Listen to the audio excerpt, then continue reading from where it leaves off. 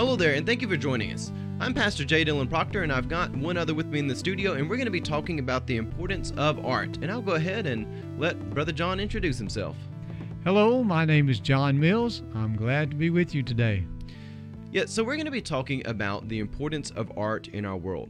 Brother John gave a great Sunday school lesson yesterday looking at the restoration from exile, and I'm going to ask if he would to go ahead and open us up in prayer as we begin our conversation today. Let's bow our heads. Our Lord, we thank you for this day you've given us. We thank you for all of your blessings to us. We thank you that we can come together today and to discuss your word and the things of God. And we just ask that you would bless this and use it for your glory in your name. Amen. Amen. All right, so today we're going to be talking about the role that art plays in our world, and particularly the importance of having the biblical stories implemented deeply in the psyche of our culture. If we want to be a people of God, a people of holiness, we as individuals, we must aspire towards the great stories of Scripture which have come down to us. So, Brother John, I want to open up by presenting you with the proposition regarding a definition for art and beauty. A lot of times we're told that these things, they're too intangible to be able to define or something like that. But I actually have a working definition for both art and beauty, and I'm going to share those with you and just get your thoughts. So for the first of those two, art, I have defined art for several years now as the portrayal of a truth. And I arrived at that definition after reading through, I believe, one of the works of Plato, I think it was Plato's Ion. I was reading through that, and I come to this point where I realized that art is really just the portrayal of a truth. Whether you're making a sculpture, a painting, music, and even something like music is reaching towards the truths of chords and things of that nature. And so beauty, the second definition there, is the approximation to a truth. In other words, the closer you are to a given truth of God's creation, the more beautiful it tends to be. Again, the better someone is able to play music that fits within those chord structures, the more we tend to like that. And the same goes with other things in life. So what are your thoughts initially on those definitions? Just throwing that out there. Well, I can see where you're going with that. You know, the idea of art expressing truth, you know, I certainly think that is the role of the artist, is to reveal truth to us in a way that we've never thought about before, or a way we've never seen before. And so, you know, I think great art does that. And when we see it, we may not be able to articulate, you know, the truth exactly, but we sense that there's a truth there. And the same thing for beauty. You know, most of us have a hard time defining what exactly beauty is, but we recognize beauty when we see it. And I think, like what you said, I think God put a spirit within us, a spirit of truth, and that calls out to us. It allows us to recognize beauty. How important do you think art and beauty are to God? If I could just throw that out there as well. Well, yeah, you've got to think that they're pretty important. I mean, when you see the way that God designed this world and to make it with such beauty, you know, when he didn't have to, you know, when the world could have functioned in a lot of other ways. So I think beauty is important to God. And one of the things that's always struck me is, you know, some of the communist countries that deliberately excluded God, they lost so much beauty in the process. Yeah. And, you know, their buildings, their cityscapes, all of this became kind of so drab, you know. So much concrete. And so I think beauty is important to God because of the way he created this world. I completely agree with you. And the reason why I want us to have this conversation is art is a very effective way of teaching people a belief system. And it's one of the ways, you brought up the communists, how they got God out of those schools, how they got God out of the culture, and they replaced it with something else by removing the beauty. And also we see that it's very effective in teaching young people to buy into the belief system of the culture, the belief system of the world. I want to go now to Psalms 137:6. This was a scripture you used yesterday, where it says, "May my tongue cling to the roof of my mouth if I do not consider Jerusalem my highest joy." You know, Jerusalem is obviously a symbol for God's presence and God's revelation, but a lot of times people, they'll look at the ancient world and they'll say, well, something like Athens, it's a symbol for philosophy and logic, and then Jerusalem is the symbol there for divine revelation and morality. But I want us to kind of push the envelope a little bit. Maybe we're not pushing the envelope at all. Maybe we're just actually opening it up and looking in it. We'll discover that in this conversation. But I think Jerusalem is also a symbol for God's beauty and God's interest in having aspirations, things that are noble. If you look there in Philippians 4:8, that list of things, all that is true, that which is honorable, that which is of justice, purity, beauty, matters of good report, and whatever is virtuous and worthy of praise. I think you can easily make a case that God, when calling people to Jerusalem, was giving them a symbol for all of that, those higher aspirational things. So what are your thoughts on that when we look at Jerusalem? Is that fair to characterize Jerusalem that way? Well, I can see that. You know, a lot of times when they wrote about Jerusalem, when the psalmist described Jerusalem, they described it, in terms of great beauty and the beauty that they saw there. And it wasn't strictly because of the physical aspects of Jerusalem, but because, Jerusalem was beautiful because it had the Spirit of God there.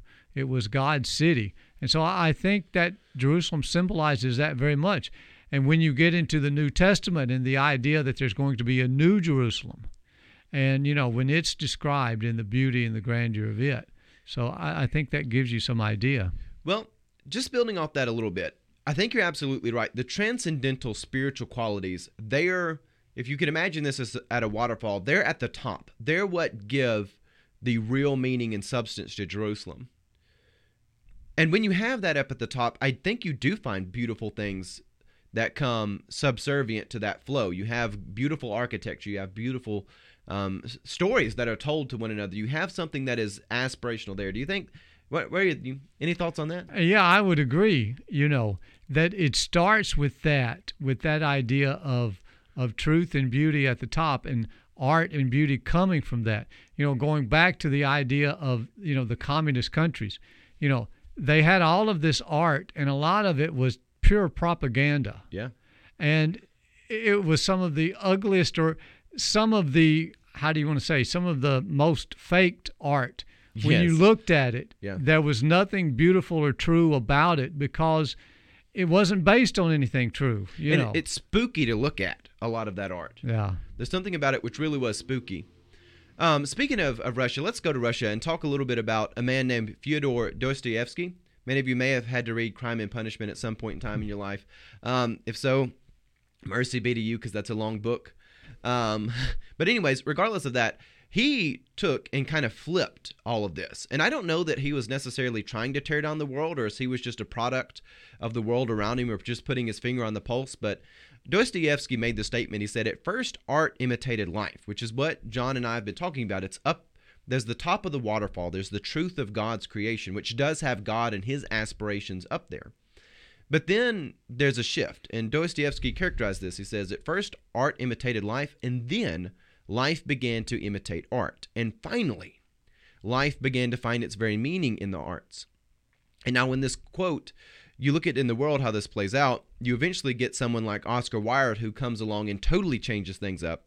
And he says, the true purpose of art is to lie, to tell of beautiful, untrue things. That is the proper aim of art. Now, obviously, Oscar Wilde would define beauty differently than I have, but there was a shift in the world that happened in the 19th century where instead of using art for purposes that were good and noble, there was this push to say, why don't we tell of beautiful, untrue things? And that's where you start getting propaganda come along. You start seeing really some wicked things, and also a lot of just ugly, ugly art, ugly buildings, ugly architecture, ugly music, if you want to know the truth. You get things like The Rite of Spring by Igor Stravinsky, but all of this came from a hatred of the truth and the truth of God's creation. Your thoughts on that? Well, yeah, I understand what you're saying. And, when you were talking about ugly art and coming from, the reasons of the art, you see it not only in the propaganda of some of those communist countries, but, in a lot of our advertising today, where the purpose, they've made what should be art, what looks good, but it's there merely to sell something. Yeah. And there's no truth behind it. Yeah. And we've gotten so used to this idea of just kind of a glittering a facade on the outside, and we don't expect anything deeper. Basically, we expect to be lied to. Yeah. And that is, just changes everything. Oh, it does. And there really are consequences to this. And you mentioned yesterday in your Sunday school lesson that we like stories. They shape who we are. And you've got to recognize when the chicken comes home to roost, there are consequences to training whole generations that art, things of beauty, it doesn't have any real substance behind it. And I think that's one of the reasons why our world has gotten so fragile. It's gotten so easily disrupted as it is today, is we don't have those firm truths to hold on to. We've been so far separated from the biblical stories that we are easy prey for something to be served up. The communists realized that the propaganda, even though it was ugly, and to be honest, a lot of it is kind of creepy to look at, but they also realized that it demoralized the people. It separated them from the truth. It put a barrier up where people didn't have eyes and ears for truth and beauty anymore. Yeah, when we leave out truth, we lose beauty. But yeah, the effects of it upon us, when you leave out the idea of truth, then you get into, this very real cynicism. And, it's not just that the truth's not there, but you're a fool if you're looking for truth. Yeah. And, and you can see where that kind of leads you. Yeah, well, we're definitely in a culture right now that says your truth, you do you, and it's become very socially taboo to be somebody who holds to an absolute truth. Even within the art that's made now, you see villains and things being portrayed as they're the ones who like absolute truth. You see that even in Star Wars or something like that, where they say only a Sith deals in absolutes, which is funny because that's an absolute statement itself, but whatever. But you get this sentiment where it's become socially unacceptable to pursue the truth, kind of what you're saying there. And that has a huge effect on our young people, because our young people are being worked over by a false belief system. And as you said yesterday, people get comfortable in exile, and young people, they get comfortable in the world stories rather than the biblical stories. And there is so much beauty in the biblical stories. We as Christians, we need to really appreciate the value of putting out beautiful renditions. And even if we're not just doing like a movie adaptation of Moses or something like that, but you do find that many of the great stories in our culture, even if they're not a biblical story, they're built on the biblical stories. In other words, you have something like The Lion King, which is heavily influenced by the story of Moses. Even though it's not the story of Moses, it's still heavily influenced. This kind of somewhat prince of the lion pride. He goes out and then he has to return to deliver his people from a tyrant. You see, there's elements of the biblical stories that have really shaped what is good. So, John, you mentioned, well, let me just let you respond to that, how our young people are being shifted, and then I'll ask you a little bit what your favorite stories are and their biblical connections. Well, I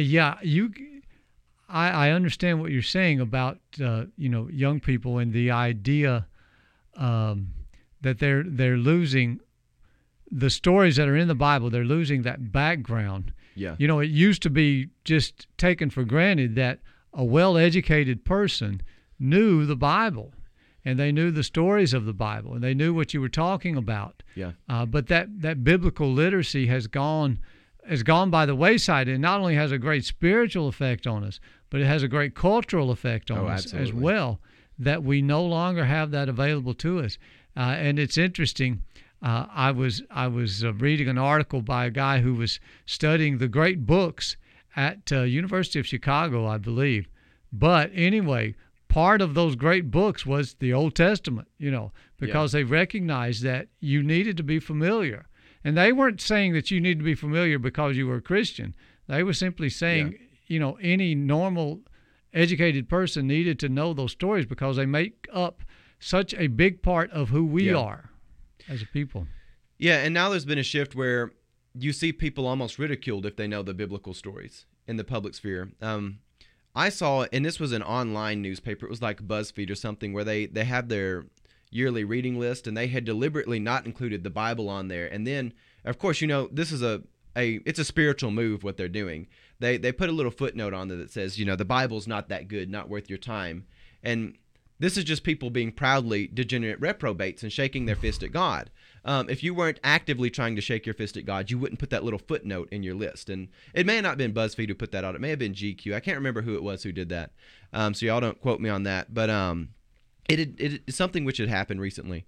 So, John, Many of the great stories are built on the biblical stories. And I know you mentioned yesterday how we have our favorite movies and books, and I thought it would be interesting just to find out, do you have a favorite movie and book, and is there any theological connection they have to the Holy Scriptures? Well, you put me on the spot. I can't really think, in specifics about a specific movie or book. But, a lot of times you can. And I am a big fan of mystery stories or thriller stories, and that certainly is biblically based with the idea that, you reap what you sow. Oh, yeah. And that, we start out thinking it's going to be this way and we're going to get away with it. And then, of course, in most of the stories, you never do get away with it. Yeah.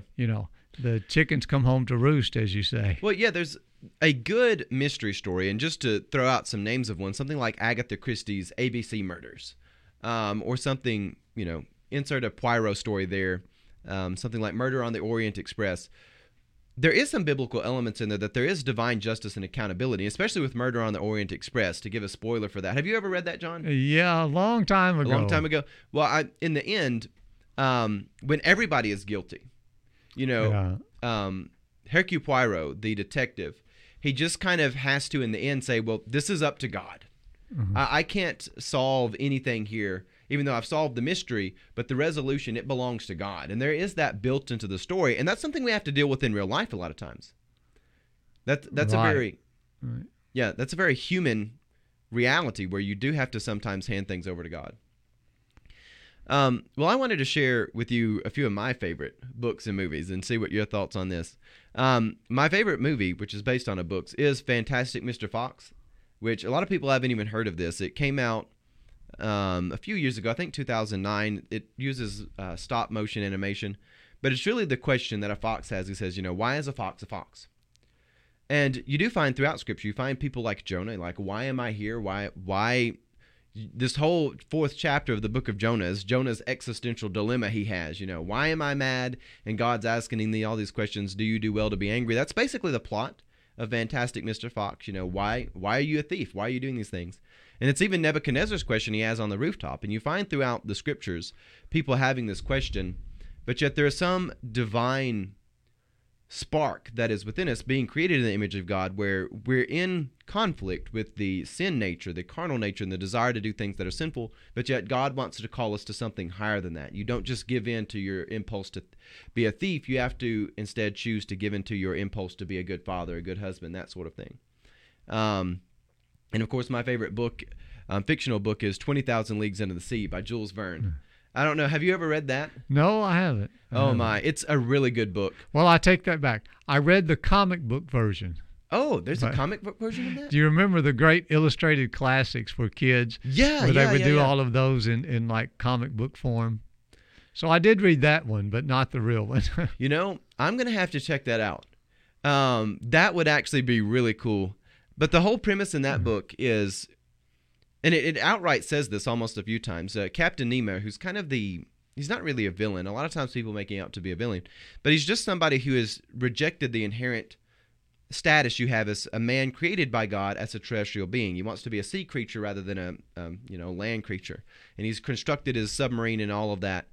But his rejection of the inherent loyalty we have to God and God's design is contrasted by Kansei, who is a professor's assistant in the book, and he has great loyalty to his master, even to the point where it is almost an element of faith in it, where when his master falls into the sea and his master is doomed to die, he turns around to find Kansei in the sea with him, and he says, well, why are you here? And he says, well, if the master falls into the sea, then so does Kansei. There's another time where Captain Nemo sends him out to fight sharks with knives while wearing scuba gear, and Kansei is very nervous about this, and he doesn't want to do it. But Professor Aronnax says, well, are you going to go with me? And he says, if the master is to fight the sharks, then I am too. And there's an element of faith that's found there that says when you trust in the master and you have loyalty to the master, it does work out for you in the end. You might have to fight a few sharks. You might find yourself destitute out in the middle of the ocean, but in the end, the hand of providence is with you. And Jules Verne writes a lot about providence and how it is important to be loyal to the innate calling we have just as men and women created in the image of God. And when you're contrasted to that with someone like Captain Nemo, who has outright rejected that inherent loyalty, There is turmoil. There is chaos. He's not a villain per se, but he's really just the conflicted individual that we all are. So anyways, I don't know if you have any thoughts on that. I did have another question for you, but I'll let you respond if you want to. No, I don't think. Okay. Well, the last question I want us to talk about is there's a notion that is sold to young people, and I mean it's just injected right into their veins that says old stories aren't relevant because they could not imagine the technology and situations of the world today. I don't know if you've ever heard this being said. I hear it said all the time. People use it to write off scripture. They use it to write off artistic things too. I've seen people use it to write off old movies and stuff and say, well, they can't imagine today. They're irrelevant. What is your thought on that? Yeah, I think that's true. We are so, in love with technology and some of these things that we don't realize, we don't value necessarily things that are older. C.S. Lewis, one of my favorite authors, but he talks about this, how we have this prejudice against ideas that are older, books that are older, whatever. We feel like they're not worth as much. You look back at the people and you think of the people in Bible times or whatever, and a lot of times we think, well, they were just very stupid people. They didn't realize. Of course, they were people just like us. They were people just as smart as us. Yeah. And so, yeah, I understand. And I think a big part of it is technology. Yeah. We've been sold this idea that technology is going to be our savior, and technology is hugely important. And, right now with this coronavirus and the kids in school, and I hate to say it, but I don't think there's any way in the world a kid is going to learn as much through a tablet as they do sitting in a classroom. No, you think and you're totally right. And so I think we're kind of painting ourselves in a corner when we're emphasizing the technology so much, and we're willing to give up on the classrooms to get the technology. But it goes back to this idea that you were talking about, how we see everything newer as much better. We tend to do that. I think we're doing a huge mistake when we do that. Yeah. Especially when it comes to the biblical stories. People wanting to write off scripture saying, well, it couldn't be relevant today. The older I get, the more I realize that no, I don't care how far you go back in scripture, people behave the exact same. They use the same arguments. They use the same, justifications for things that are wicked. And God's, he is unchanging. Yeah. God's mentality and God's response to a lot of this is pretty uniform. We do find the fulfillment of the law and we find things unfold, but God has not changed what is moral and immoral. God hasn't said, well, this used to be a sin, but now that you've got a smartphone in your hand, it's not a sin anymore. I didn't realize it could be that easy for you to do, so now it's not a sin. And I think we are missing out, and our young people are missing out on big treasures using a really, really weak justification to write stuff off. Yeah, I would agree. I would agree. Well, we'll end there. Brother John, would you close us out in prayer as we wrap up this conversation? Dear Heavenly Father, we do come before you today in awe and amazement, Lord, at who you are and at how you work in this world, and especially at the beauty and the truth that you've made a part of this world, just as an inherent part of your creation, and that you enable us to see this, that your Spirit reveals it to us. We thank you, and we ask that you would help us, Lord, to recognize this truth and beauty in your name. Amen. Amen. And I love how you said there, beauty, it is an inherent part of God's creation. And we as the church, we do well to recognize that and appreciate that. And we should not concede our institutions of beauty and art to people who just want to shake their fist at God. So on that note, God love you and have a blessed day.